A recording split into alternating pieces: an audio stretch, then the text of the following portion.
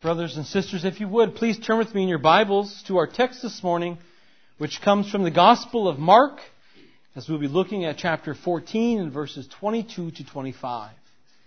Mark chapter 14, verses 22 to 25. Mark chapter 14, verses 22 to 25. Brothers and sisters, and if you would, hear with me the reading of God's Word. And as they were eating, he took bread, and after blessing it, broke it, and gave it to them, and said, "Take, this is my body." And he took a cup, and when he had given thanks, he gave it to them. And they all drank of it. And he said to them, "This is my blood of the covenant, which is poured out for many. Truly I say to you that I will not drink again of the fruit of the vine, until that day when I drink it new in the kingdom of God." Thus far is a reading of God's Word. Now, brothers and sisters, last week we opened up by saying that it was Thursday in our Lord's Passion Week. It was Thursday in our Lord's Passion Week. And it was on that Thursday that we were told that Jesus sends two of His disciples, Peter and John, into the city of Jerusalem to secure a place for them to celebrate the Passover feast. We also said, though, that by the time Jesus and the other apostles reached the city of Jerusalem in order to recline at the table and eat, that the start of Friday has now begun. As we said, the Jewish days ran from sunset to sunset. And as they reclined at the table, they engaged in this common ritual which occurred during the Passover feast. Here, this ritual consisted of the head of household, or Jesus in our account, drinking a first cup of wine and passing it around for the others to drink before the meal is brought out. The meal that was eaten that day consisted of unleavened bread, of bitter herbs, as well as roasted lamb. And as the meal is brought out, one of the young children there who would have been at the table would ask the head of the household, "Why is it that we eat these things?" Right? Why are these things to be eaten? And it's at that time that the head of the household will then recall, right? He will recount what God has done for Israel. Right? He will recount how the Lord passed over the firstborn of the Israelites who were living in the land of Egypt when He struck all the other homes in the land of Egypt with that 10th plague, putting to death the firstborn of all those in the land of Egypt. Likewise, the head of the household will also recount to them their deliverance from the Egyptians in the Exodus. Right? After all of this is recounted, then together they would sing Psalm 113 to Psalm 115, and after singing those psalms, they would participate or partake of the second cup of wine, as Jesus would drink it, and he would pass it around to others.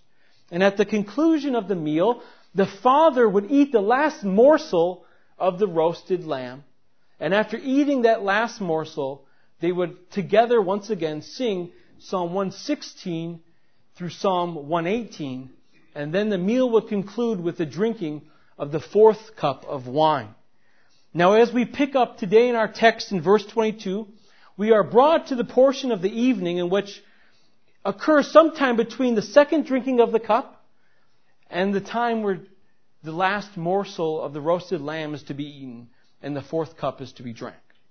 And it's at this time in the evening then that Jesus interrupts the festivities and He says and He does something new.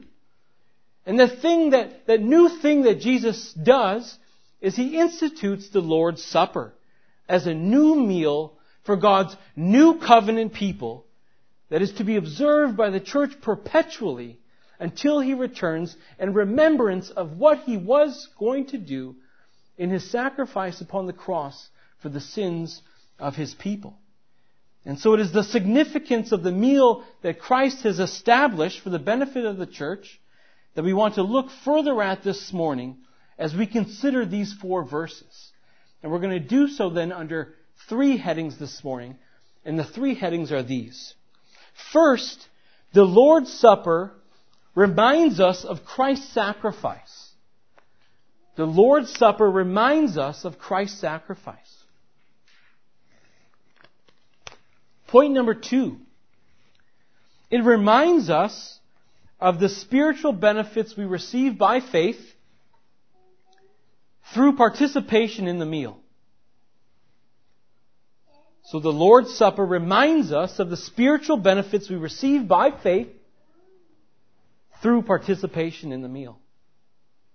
And then lastly or thirdly, the Lord's Supper reminds us that things are still incomplete. The Lord's Supper reminds us that things are still incomplete.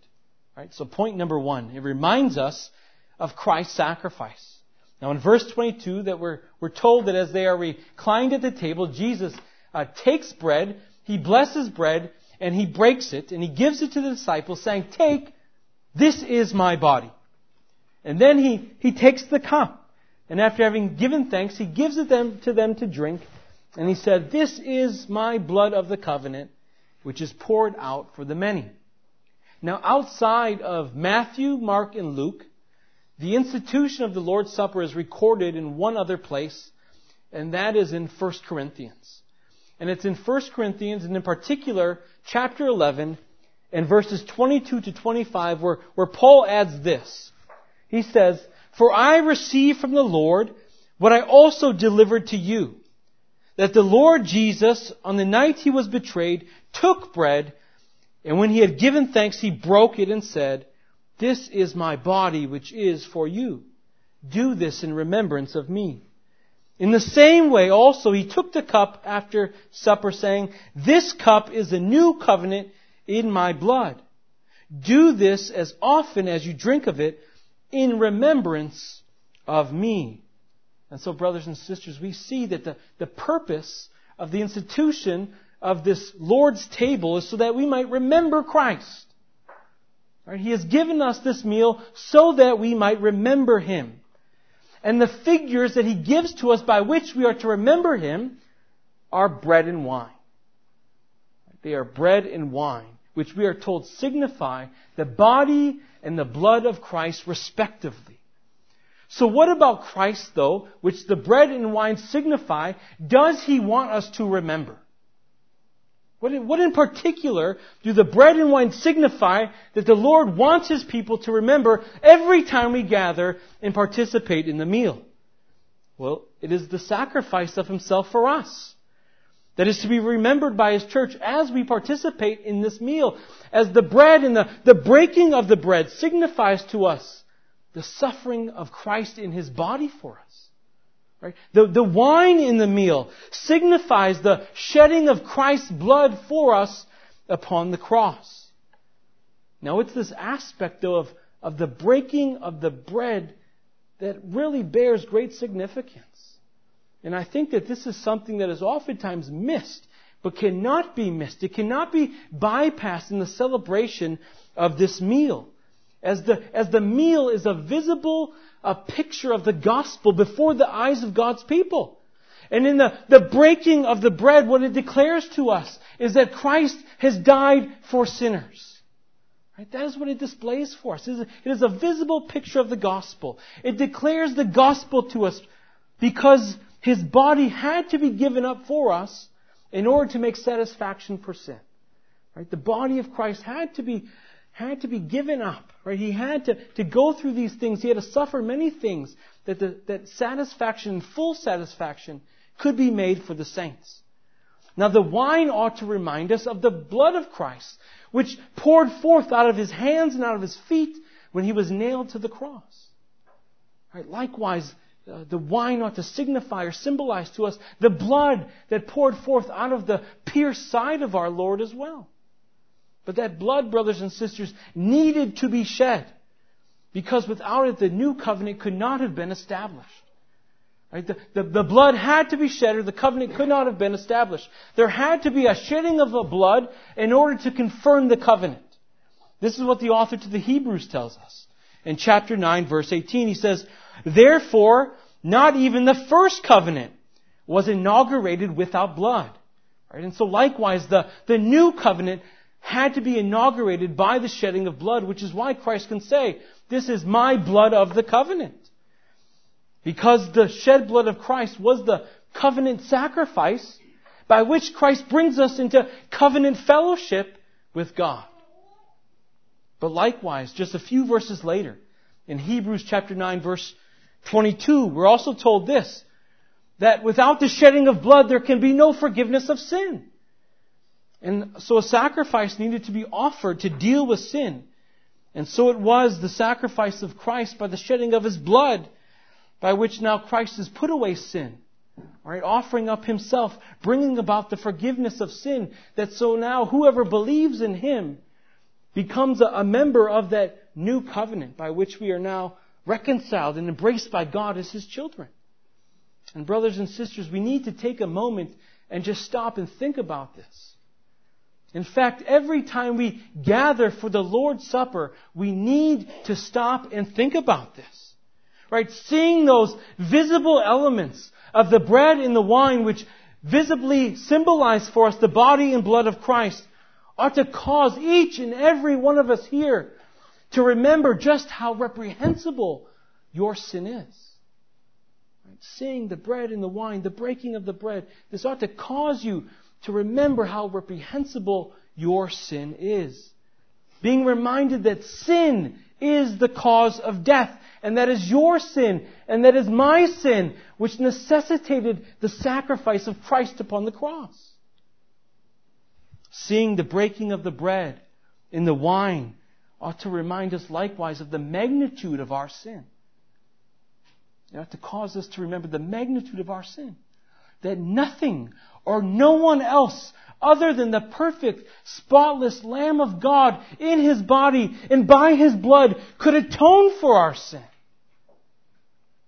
And likewise, the greatness of our transgression ought to be brought to our remembrance by seeing the greatness of the price that needed to be paid for our sin. And in response, it ought to draw out from the saints great thanksgiving and praise. Especially, brothers and sisters, when we hear what Jesus says at the end of verse 24, as He says that His blood was shed for the many. His blood was shed for the many. His blood was not shed for each and every individual who will ever be born. His blood was shed only for the many. His blood was shed only for those from whom the Father sent the Son into the world to redeem. And He sent the Son in the world to redeem those people, not because they had any redeeming qualities in themselves whatsoever. It was not that they had something redeemable about themselves, which is why God saved them, and others didn't, which is why He doesn't save them. Right? Because, brothers and sisters, we are all dead in our trespasses and sins. Right? We all, prior to Christ, were living in open rebellion to the Lord. We all were deserving of death and condemnation. But God has set His special love upon some.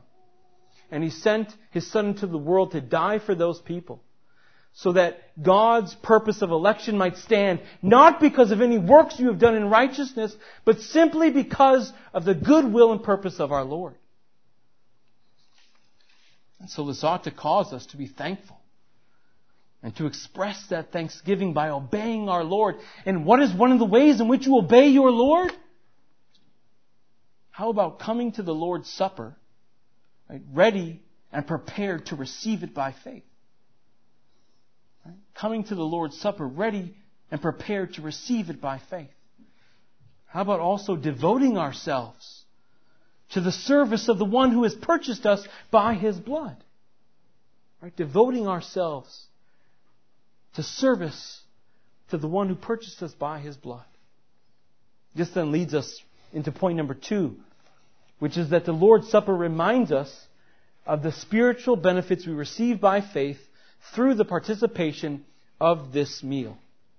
Now, brothers and sisters, there are 4 major views about what is transpiring or what is occurring, what is taking place in the Lord's Supper. Okay, those 4 views are this: transubstantiation, consubstantiation, spiritual presence, and memorial. Now, as Baptists, there are only 2 valid views that we can even consider. That is the spiritual presence view and that is the memorial view. But according to Reformed Baptists historically, and the Reformed in general, what they have held to, what they have confessed, is the spiritual presence view. And this is the same view that we hold here at this church, and we confess in the 1689 London Baptist Confession of Faith. Now, at the very basis, though, of all of these views, transubstantiation, consubstantiation, spiritual presence, and memorial, is the memorial view. Right? Everyone sees the Lord's Supper as a memorial. We see this in chapter 30 and paragraph 1 of our confession, where it reads this: "The supper of the Lord Jesus was instituted by Him the same night wherein He was betrayed, to be observed in His churches unto the end of the world, for the perpetual remembrance and showing forth the sacrifice in His death." Now the question, though, brothers and sisters, becomes, is the Lord's Supper only a commemoration and something that we do? Is the Lord's Supper only a commemoration, only a remembrance of Christ, and something that we perform? And the Reformed would say no. The Reformed would say no. That there is more going on in the supper than this. And in fact, God, by His Spirit, is effectually working grace in the hearts of all worthy participants. Right? All of those who are redeemed, who are participating in the meal by faith in Christ. And we see this in chapter 30 of our confession in paragraph 7, where it says this: "Worthy receivers, outwardly partaking of the visible elements in this ordinance, do then also inwardly by faith, really and indeed, not carnally, not corporally, but spiritually receive and feed upon Christ crucified and all the benefits of His death, the body and blood of Christ, being then not corporately or carnally, but spiritually present to the faith of the believers in that ordinance, as the elements themselves are to their outward senses." Brothers and sisters, this is why I say all the time that the Lord's Supper is a means of grace.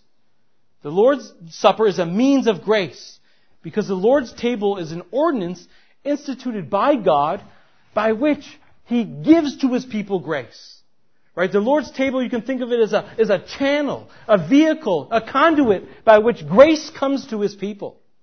And that grace that we receive in the Lord's Supper is simply the benefits of our redemption that He has secured. Right? So in this meal, God uses it. He uses those visible symbols, those visible representations to strengthen our faith. Right? To aid our faith, to increase our faith, to bless us and to bless those who are in need of greater faith. Right? Christ, by His sacrifice and through the mediation of the new covenant, acquired grace for us. But now He distributes that grace to us through the means of grace, right? Through these channels. And we recognize other means of grace as well. We can think of the Word of God as a means of grace.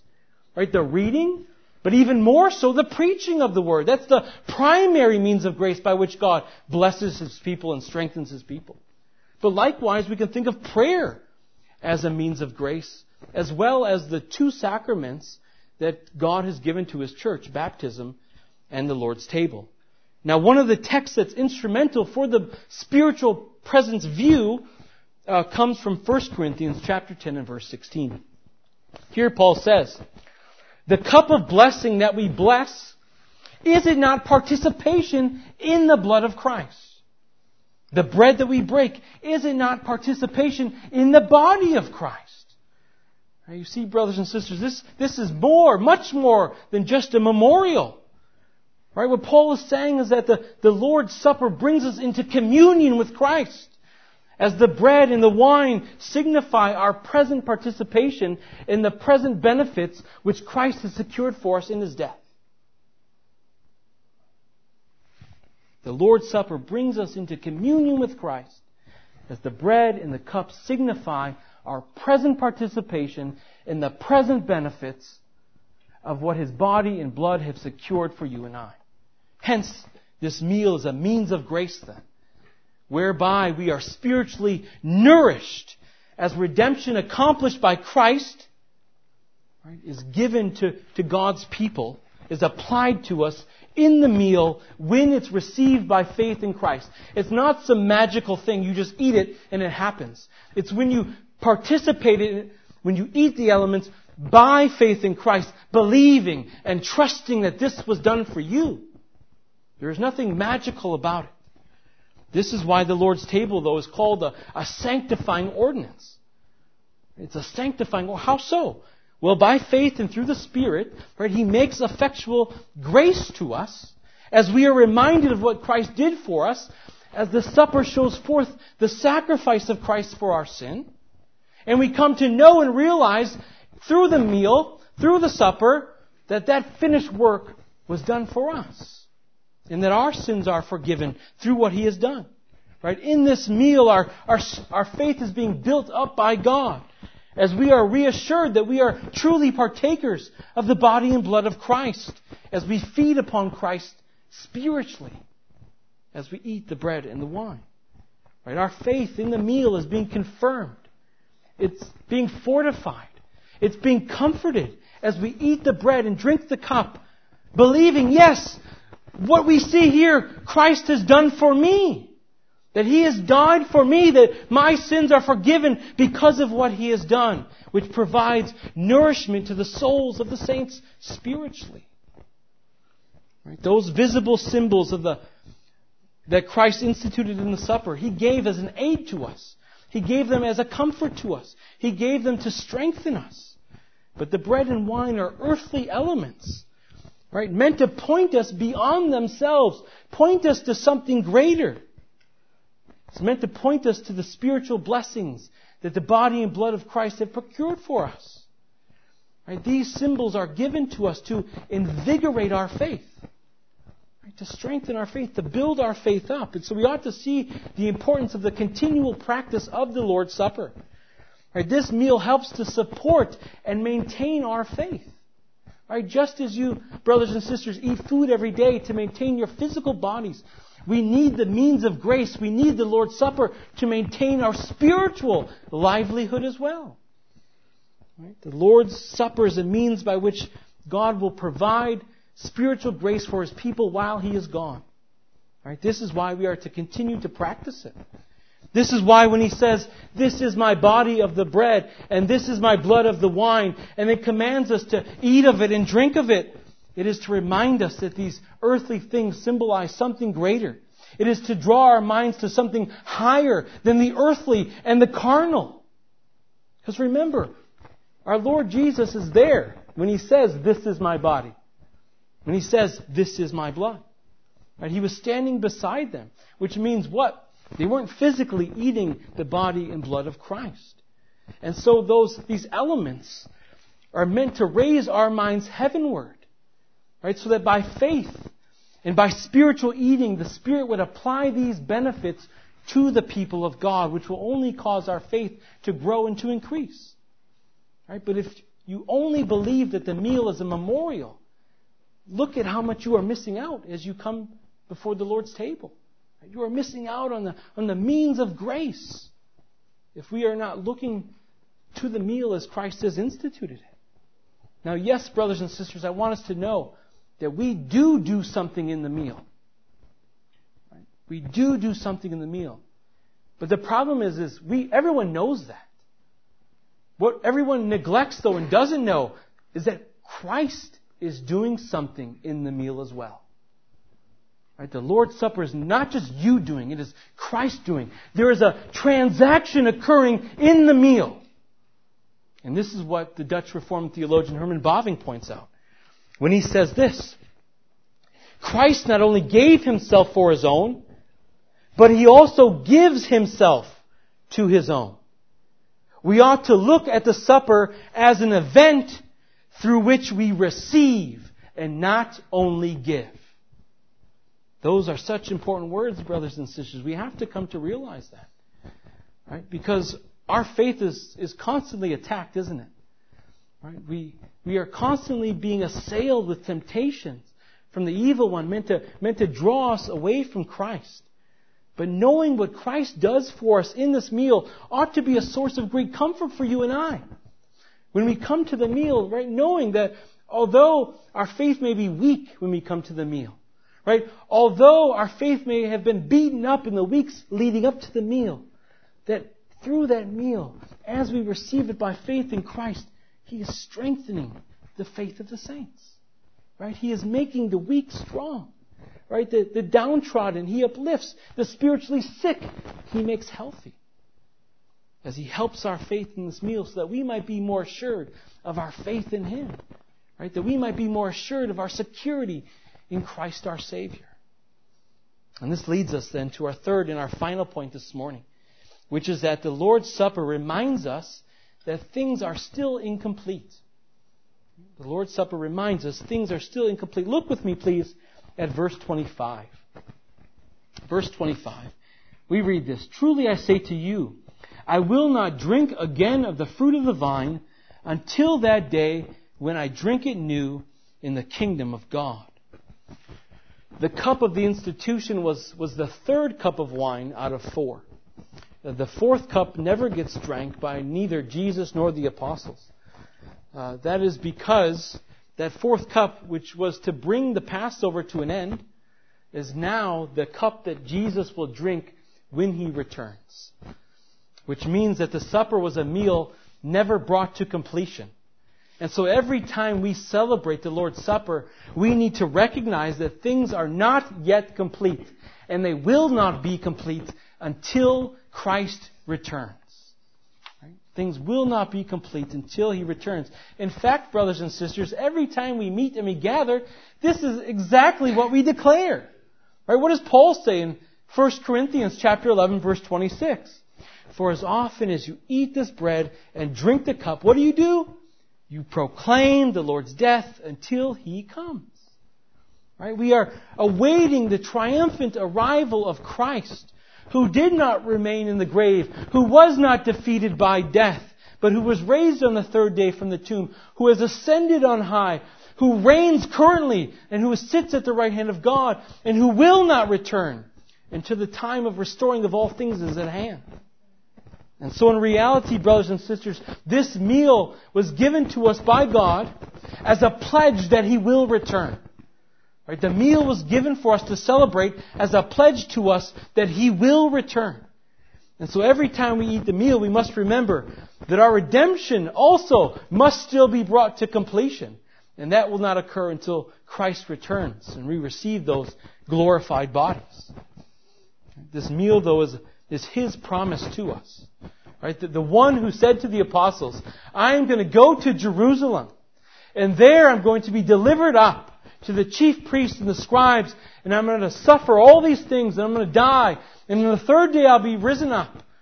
Right? The same one who said that, and those exact things occurred, is the same one who promises to us in this meal that likewise He will return again to gather His elect, and when He does, we will be with Him at the marriage feast of the Lamb. Right? And so in this meal, brothers and sisters, what we ought to see Christ teaching us is that not only in this meal are we to look backwards to the cross, but we are likewise to look forward to the return of Christ. Right? This meal is not just a backward-looking meal, but a forward-looking one as well.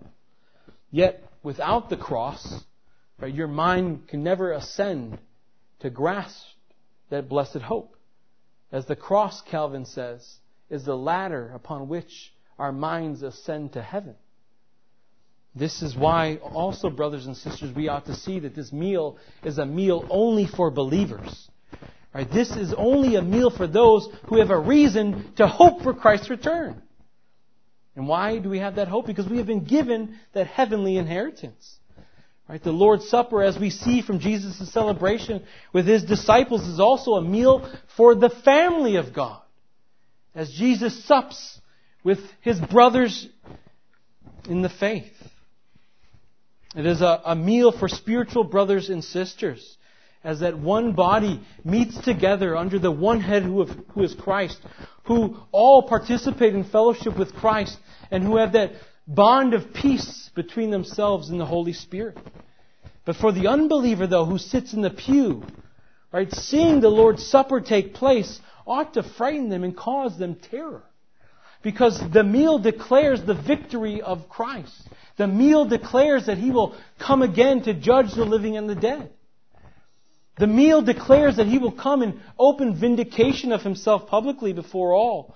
And that when He comes, He will judge those who have rejected His grace time and time again in seeing the Lord's Supper take place and hearing the gospel proclaimed. And yet every week those unbelievers sitting in the pews ate the bread and drank the wine, eating and drinking judgment upon themselves. This is why, though, we ought to see the Lord's table as a mercy that God has given to us. Right? The Lord's table is a mercy to us. As I've said once and I'll say again, it's a visible picture of the gospel for us that we see every month that is calling us to faith in Christ. The last thing, brothers and sisters, that I would like to highlight and draw everyone's attention to before we close is Christ's love shown for His church, but not the love He shows for His church in His sacrifice, but rather the love that Christ shows for His church in the institution of this meal. Just think about it. I want you to think about it.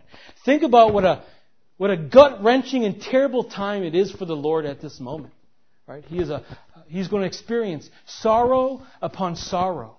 Right? He knows his close friend and associate is going to betray him. He knows that he's going to his death. He knows that when he goes to his death, all of those whom he loved and he cared for and he provided for are going to abandon him. And think about it. In this moment, when he knows all of these things are going to occur, what is Christ doing? He is simply considering the needs of His church and all of it. Demonstrating His love for His church. As all of this is going on, as all of this is taking place, as Christ is progressing to His death, it's going to be a violent death at that, at the hands of His enemies. All Christ can think about is those whom He loves and how He can provide for their needs spiritually, although He is the one who is going to die. So many, when they know that they're going to die, when they get a diagnosis, maybe a terminal illness, you have 3 months to live, 2 weeks to live. What happens? They end up thinking about themselves, right? Why me? Think of all the things I'm not going to be able to enjoy because my life is coming to an end. They're consumed with all these different emotions. But Christ, I want you to see, never stops caring or thinking about His church and how He can strengthen them and how He can help them while He is away from us, so that we would not be overcome by the evil one, but rather that we would remain steadfast in faith until the day that He returns. Brothers and sisters, oh how gracious, how merciful, how loving God is towards them who believe. Last week we said that all other Passover lambs pointed to Christ. We said that Christ is the final lamb sacrificed. And just as the sacrifice of those Passover lambs were to recall to the Jews the deliverance that God had brought to them, the freedom from captivity, and their ability to now enter into the promised land of Canaan. What I want us to see in the Lord's Supper, in this new meal that Jesus institutes, it ought to cause us now to recall and to remember our deliverance and our freedom from the slavery of sin and death, and how we now have been made able to enter into the promised land of God's heavenly kingdom by the sacrifice of Christ. So let us, brothers and sisters, remember that every time we gather for the Lord's Supper, as we continue to proclaim the Lord's death until He comes. Let us pray. Heavenly Father, we thank You for Your words, for they are words of eternal life. We thank You, Lord, for the institution of the Lord's Supper. We praise You as You are so wise in giving it to Your people as a means of grace by which You strengthen and keep us in the faith and preserve us into the day of Your coming. We ask, Lord, that You would help us, ready us each and every week to worship You, but most especially ready us for that day in which we come to receive the Lord's Supper.